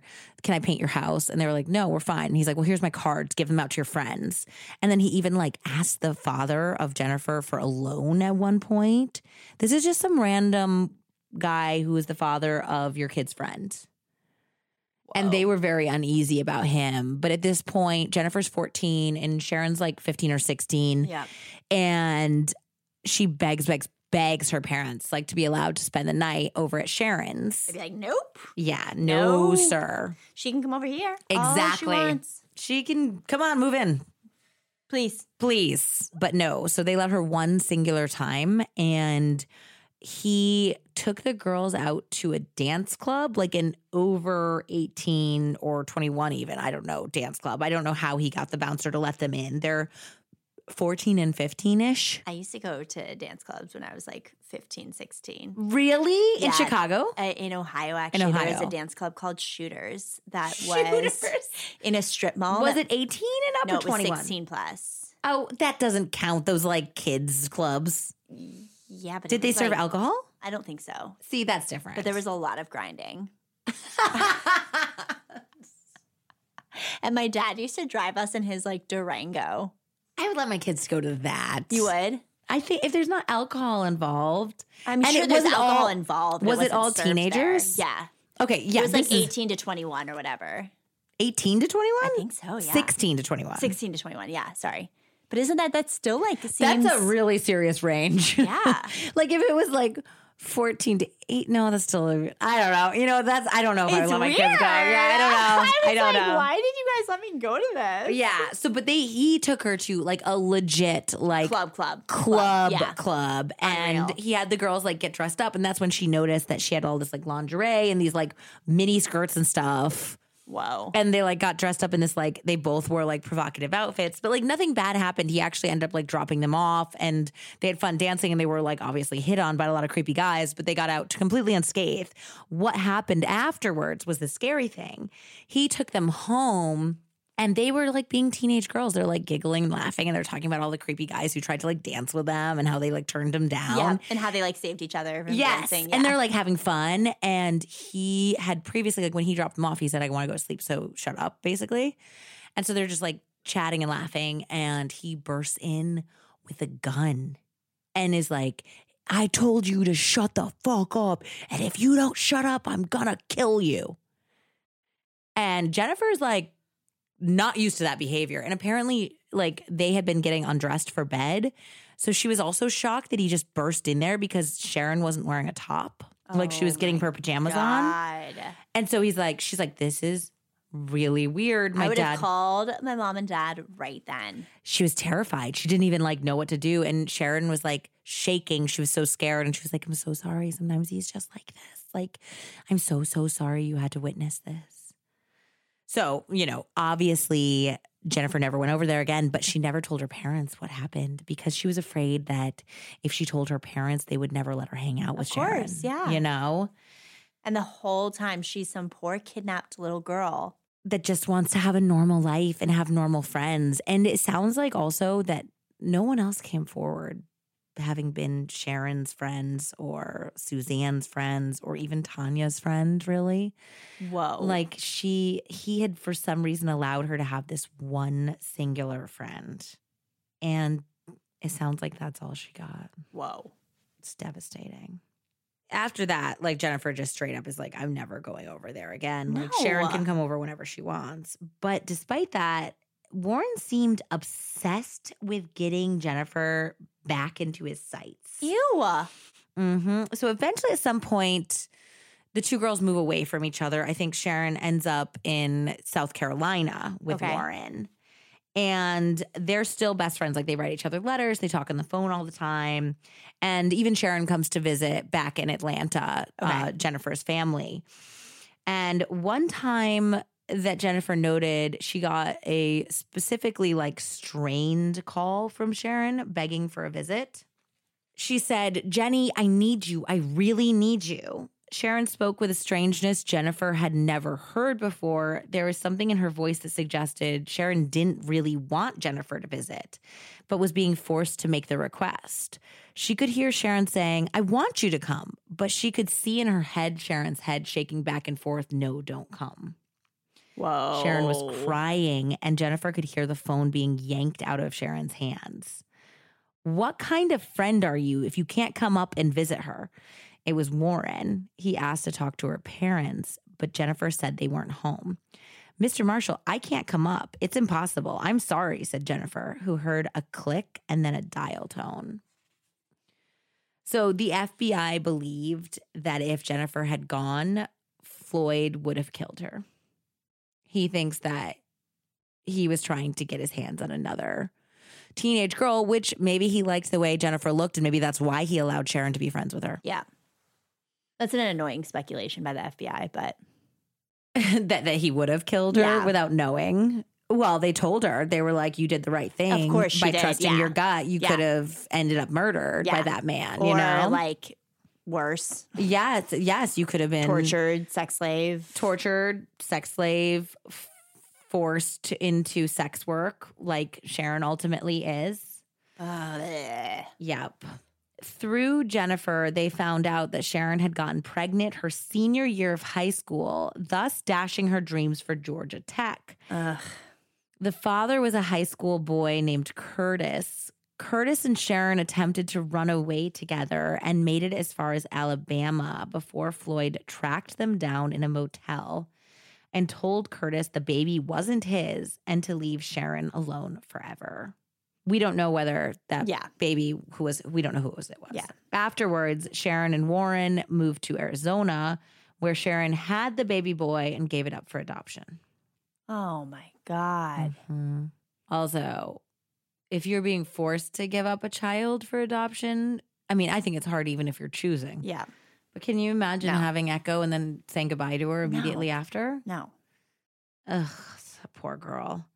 A few months later, Sharon came for a visit and at first seemed to be back as her happy, bubbly self. But as the end of the visit grew closer, Sharon grew tense and eventually asked the Fisher family if she could come live with them. Oh, no. Mm-hmm.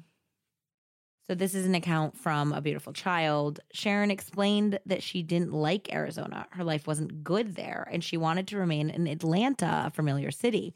Most of all, she wanted to be with the Fisher family.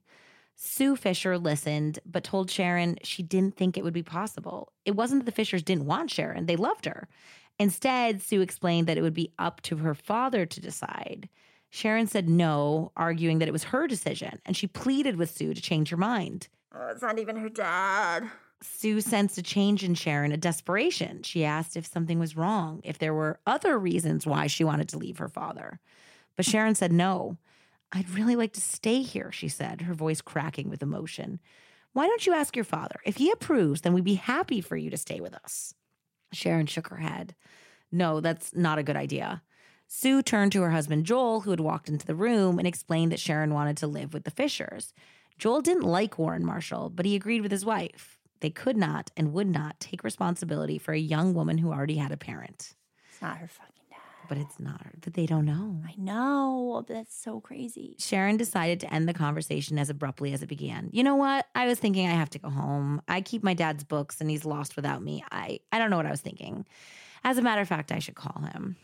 The next day, as the Fishers put Sharon on a plane, not knowing they were sending her back to her abuser, and they also bought her a plane ticket because he was like, she can ride the bus all the way from Atlanta to Arizona. And they were like, no, we're not putting this underage child on a overnight 3-day bus ride. Yeah, no. So they psycho. They paid for her to go on a flight. Yeah. And while they're dropping her off, they were really surprised because she'd always been so upbeat and cheerful. And she's just hysterically crying, like while they're dropping her off at the airport. And Jennifer and the Fishers would never see Sharon alive again. Whoa. Now, looking at the photos and hearing the stories of Sharon's life, Jennifer felt sick, sad, and devastated. Yeah, but she can't blame herself on that. No, I mean, the whole family can't. I do think there's like a very important line between minding your own business and, not interfering with other families. But if your antenna is going up and at this point, like nowadays, there's something clearly wrong. Yeah. Or even just be like, why don't I talk to your dad and we extend your visit? Yeah. And then try to find out more, or something. I don't think that they're to blame. They couldn't know at all, but it's just, I think I would beat myself up over this. If you found out this about one of like Echo's little friends growing up, it would be too much for me to emotionally handle that. I just didn't know. But that's the thing, is that Sharon didn't present as an abused child. Yeah. She was outgoing and doing great in school and getting full ride scholarships and achieving. And she didn't seem to have any of those warning signs. Even in her school picture, she's smiling, Kind of. Her eyes look sad, huh? Yeah, she's not super smiling. She's beautiful, but she's not I wouldn't say she looks like a joyful child. No. Yeah, they did. The Fishers did describe her as very upbeat, though. Yeah, of course. Yeah.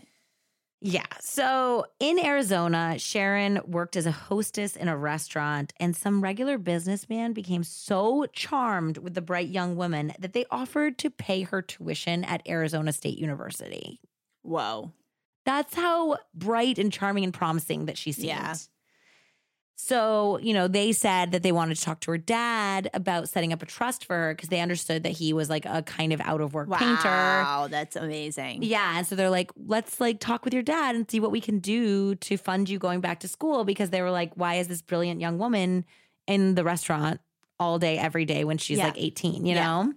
So he had a meeting with these guys and he completely like blew off their of course, he doesn't give a huge shit. opportunity, and he was tried to pitch them on investing in his house painting business. Wow. Yeah. And so they were obviously so turned off at this point that they rescinded their tuition offer, and they were like, we're really sorry, if you ever need anything, reach out, but like clearly your dad's not interested and we can't do it without like your dad's approval. I wonder why, since she's 18. I don't know either. I don't know what the situation was. Okay. But I also think, though, that like maybe Warren like weirded people out to the point where they're like, this is not worth it. Yeah. Like, if I do this, I'm involved with this whole family. Yep. You know? So it was at this same restaurant that Sharon met and began dating a young college student named Greg Higgs, who would end up being Michael's biological father. And I do not know like if she was sneaking around. I don't know how she managed to date at all, like whether or not that guy Curtis was like the real dad. He had to probably let her so it didn't look too suspicious, right? I guess so. But I'm also wondering, because he was a pedophile, if like he wanted her. But then he wouldn't have given up the other baby for adoption. I don't know why he didn't like have her on birth control. I don't know why there were so many opportunities for her to get pregnant, you know? We don't know if the other baby was his or not. We don't know whether the other babies was his. Yeah, maybe he couldn't have kids. Maybe he couldn't have kids. I don't know. So this guy, Greg Higgs, that she dates in Arizona, ends up being Michael's biological father. Okay. It was later confirmed through DNA. Okay. So Warren and Sharon had left town for Florida when Sharon found out she was pregnant. She basically found out she was pregnant, and Warren's like, we're moving again, and didn't tell Greg. Greg didn't even know he had a son until prosecutors matched his DNA to a sample that was taken from Michael during the custody dispute. Wow. By the time he found out he had a child, that child was kidnapped and presumed dead. Oh my God. Can you imagine the mindfuck that is? No. It's crazy. Both Greg and Jennifer testified at Floyd's kidnapping trial. Both were shocked that the bright, beautiful girl they had fallen in love with had been hiding such a horrifying secret. Yeah, that's insane. She really must have, what's it called when you like put things in different boxes in your brain? Suppressed? Compartmentalize. She must have, because it seems like none of the teachers had a clue. Like her friend and her boyfriend. That is wild. It's crazy. So the two bonded, and Greg told Jennifer that if Michael was found, he would fight for custody and would like Jennifer to be his godmother. Oh. The kind thought moved Jennifer to tears. Special Agent Fitzpatrick also testified at the kidnapping trial, which was quite frankly a slam dunk. The judge and jury certainly thought so, and Floyd was found guilty and sentenced to 52 years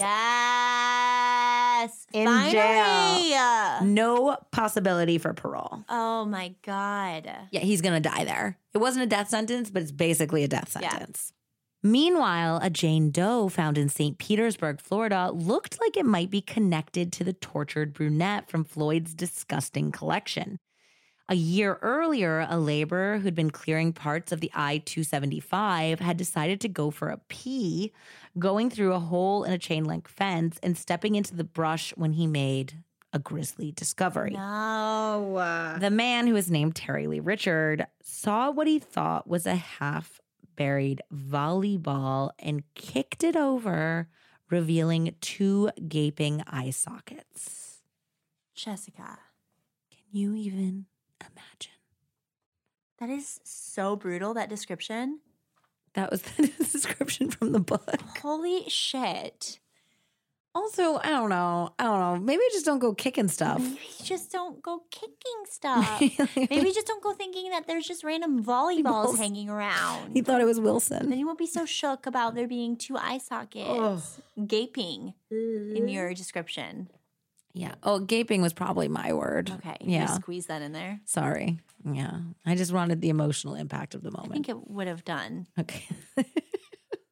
So the Florida State Police were summoned, and after a search, other bones, bone fragments, hair, teeth, clothing, and jewelry were discovered.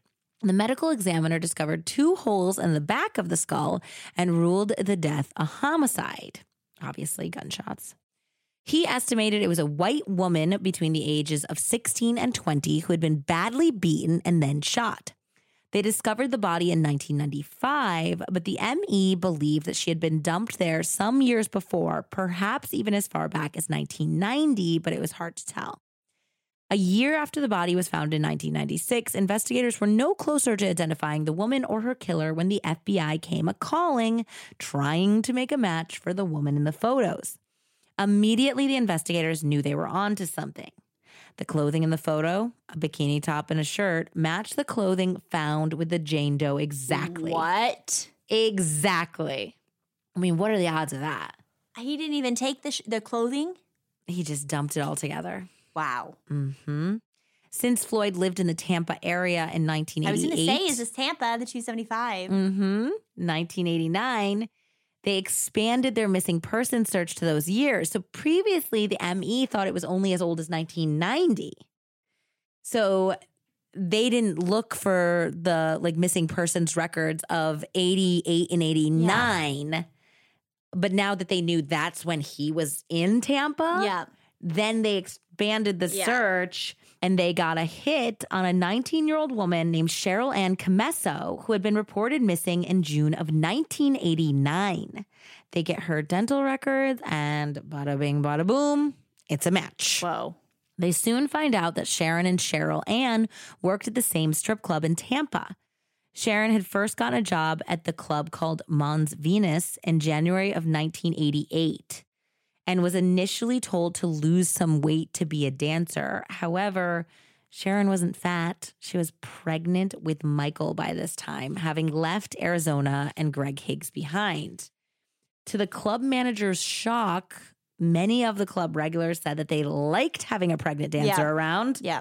And Sharon worked until the day she gave birth to Michael on April 21st, 1988. I was going to say. That's crazy to me. Also, I just can't imagine dancing and shooting the shit with creeps like that pregnant. I had very little patience. I know, but I'm sure there's some dudes with that fetish. Apparently they were all for it. Yeah. And of course, her kidnapper is making her do this. I was just going to say, I was saying hopefully she made some good money, but then But she just handed it over to him. There was nothing. She couldn't even squirrel everything away. Yeah. Shortly after giving birth, she returned to the club where she didn't make a ton of friends. It's like kind of interesting that she made such close friends with Connie at Passions in Tulsa. Yeah. Because it seemed like at the club in Florida that her quiet ways and like nose in the book seemed to imply arrogance to those who worked with her. So they didn't like completely like love her. Yeah, I could have just been being pregnant though too. Like that they were like you were just saying you didn't you're have just a lot different. of patience. Yeah. Like you're like, I have like swollen legs and cankles. Like I don't really want to talk about some bullshit. And like it's not like you can do drugs or drink or party with the girls either because you're fucking pregnant. There's like, very little bonding. Yeah. It also didn't help that when she was Tanya, at least it was her husband who was a creep. Yeah. They were like kind of like something's going on with this girl and her dad. Yeah. And that's weird. Yeah. Because he would try to come into the club to see her performances. And they were like, what kind of father wants to come in and watch his pregnant daughter dance nude? So yeah, they were like, no, you can't be in here. And they like were like very strict about it. They're like, we don't let any of the like boyfriends, husbands of the girls come in, partners in any way. We're not going to let their dads come in. Are you kidding me? Whoa. Yeah. So, I mean, the worst part also is that they knew that he was pimping her out. So at this point, he's also getting her involved in bachelor parties and sex work. And he's trying to break her into adult films. Okay. And Sharon didn't want to be doing this. This Yeah. is not what she wanted to be, an aerospace engineer. Yeah. This was not a choice on her part, obviously. And so people knew that, like, I don't know. I guess that they were kind of more like, not my circus, not my monkeys. That's a mess over there, and I'm going to deal with my own mess, you know? I'm sure these girls all had shit going on. Yes, exactly. So yeah, and also at this point, Warren's not working at all. So he's just living off of her income. He had like some sort of back injury involved on a painting job, of course.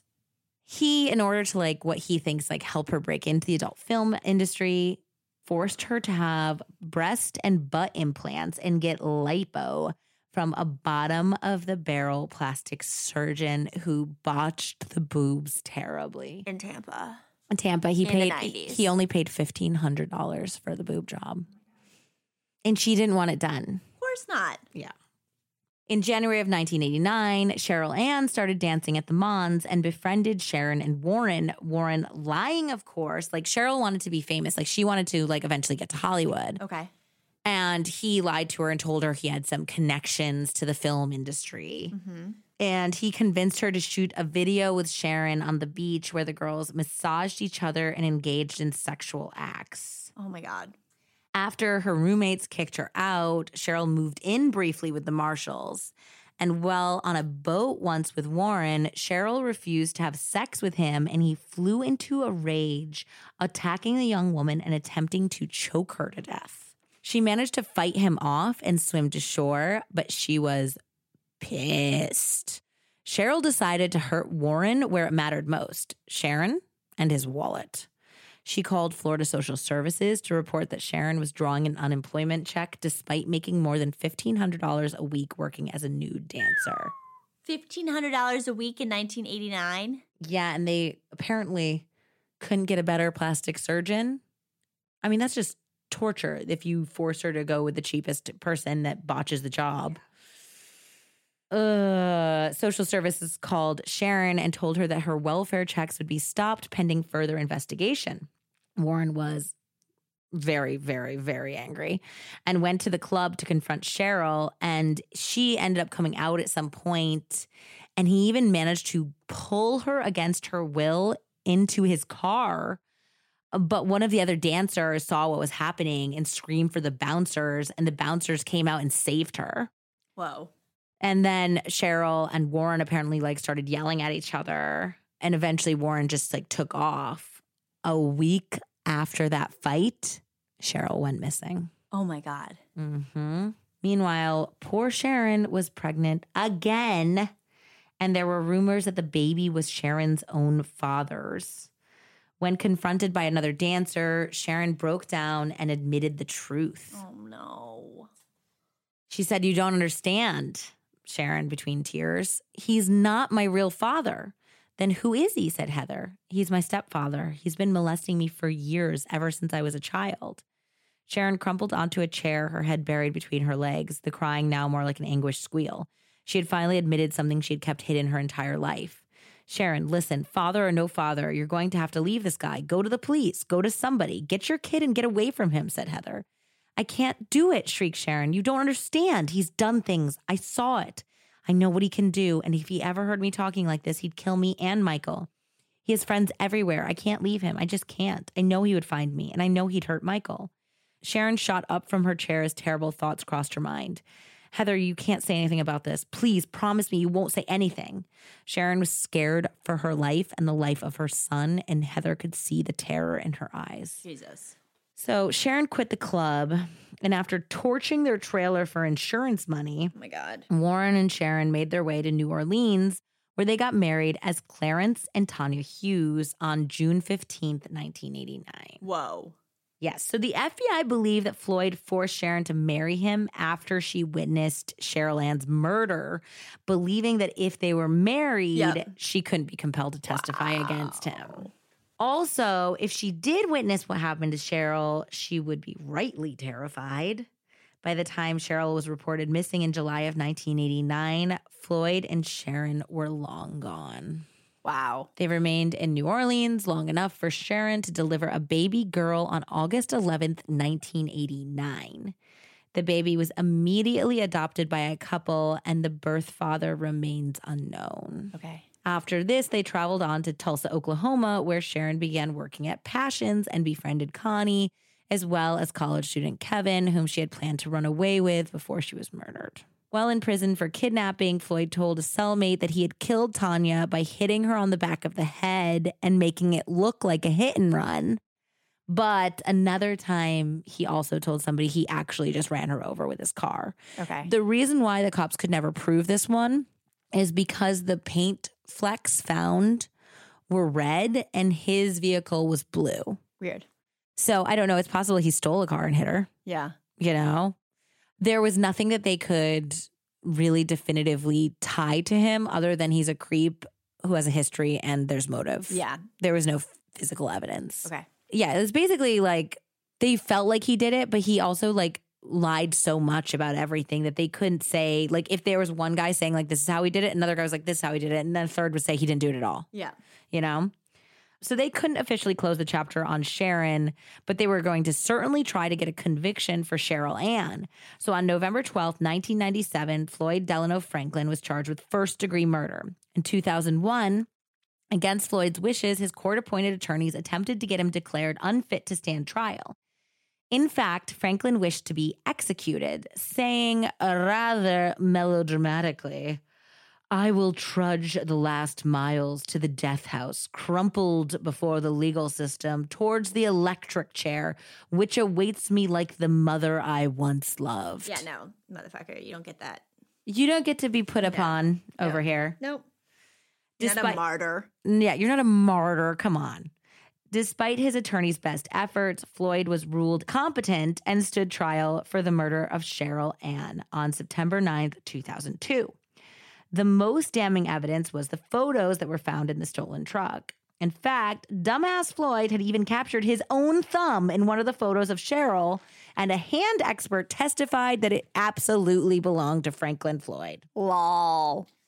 Floyd didn't help himself by any measure either. His temper was on full display as he screamed at the judge that he was innocent and yelled obscenities at witnesses as they passed the defense table. On September 28th, 2002, the verdict was delivered, and unsurprisingly, it was guilty. Franklin Delano Floyd was sentenced to death by lethal injection. However, the FBI was not done with Floyd, and they were determined to discover the identity of Sharon and what really happened to little Michael. In 2014, 10 years since Matt Birkbeck wrote A Beautiful Child and 12 years since Franklin Floyd was sentenced to death, he finally gave them a thread of information that unraveled the mystery. Ugh. In 1974, and on the run from jumping bail, Floyd went by the alias Brandon Williams and met a sex worker named Sandy Chipman at a North Carolina truck stop. Sandy had 4 children, 5-year-old Suzanne Savakis from her first husband, and 3-year-old Allison, 2-year-old Amy, and infant Philip from her second marriage. Floyd managed to convince Sandy to marry him after 1 month of dating and moved to Dallas, Texas. In 1975, she was sentenced to jail for 30 days for passing bad checks. While she was incarcerated, Floyd disappeared with her children. Oh my God. He kidnapped 4 children. Whoa. Sandy eventually found her middle daughters, Amy and Allison, with a church-run children's home, but could never locate her oldest daughter, Suzanne, or baby Philip. Because she had married Floyd and given him custody while she was in jail, oh my God, the police said that the child wasn't technically missing, and thus no missing person report was ever filed for little Suzanne Savakis, who is, of course, our Sharon Marshall. / you're a sex worker, so we don't give a shit about what you're saying. 100%. That is so fucked up. So infuriating. And they just had no idea where baby Philip was. In 2019, a man came forward believing that he may be Philip, the youngest of Sandy Chipman's children. And in 2020, through DNA testing, he was proven to be correct. Wow. Floyd had given the baby up for adoption. Whoa. But he was alive. Isn't that a miracle? Yes. So maybe that's what happened with Michael? No. Oh, no. The family was relieved to have some sort of closure on the situation, but deeply saddened by what happened to Suzanne. The very thin silver lining is that the family actually got connected with Suzanne's daughter that she gave up for adoption in Florida. And apparently she was, at the time of that discovery, a gorgeous and thriving college student. So now she's a gorgeous and thriving college grad.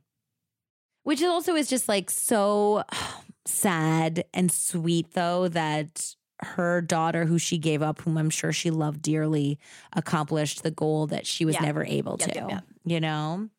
In 2015, Floyd finally admitted what happened to Michael. And the FBI, I'm not sure if they did like polygraphs or how, they have determined that they believe this is the absolute truth. He killed Michael on the same day of the kidnapping. What? Kid never stood a chance. Floyd said he realized the child did not love him the way he wanted him to any longer, and he didn't believe he would be able to raise the young victim as a fugitive as he had his mother. He shot the child twice in the back of the head and left him in the woods. Oh my God. The FBI extensively searched the area, but they believe that his corpse had been desecrated and carried away by wild hogs that inhabited the area. Oh my God. That poor baby. Oh, his poor foster parents too. Yeah. Author Matt Birkbeck and Suzanne's family attended a ceremony to change Suzanne's name on the Tulsa gravestone that used to read just Tanya. And Megan, the daughter that she had given up for adoption, was pregnant at the ceremony and told everyone that she planned to name her son Michael after the brother she never got a chance to know. Whoa. That story is bonkers. Yeah, big thanks to Chantel and Gia for bringing this. How did they know about that? I actually, it's funny. I had the book already. Really? When Chantel sent it to me when she emailed us. And I was like, oh my God, yes. Like I like go through buying spurts. Well, I like order 15 books from thrift books. Yeah. And so I had this book and I kind of knew the story. And I'm so glad that you guys brought it back to my attention because it's a really meaningful story. It's a crazy story. It's an important one. So thank you guys so much. Love your recommendations always. And we really, really appreciate you. And yeah, thank you so much for the great reviews. And, oh my God, the reviews. You guys have been so nice. Also, we posted something on Instagram and you guys had the sweetest comments to say, like literally we're together. So we're like, did you see that one? Oh my God. You are really touching our hearts. So we thank you so much. And it's so nice to have such cool listeners on, what can be a pretty heavy subject. So we thank you.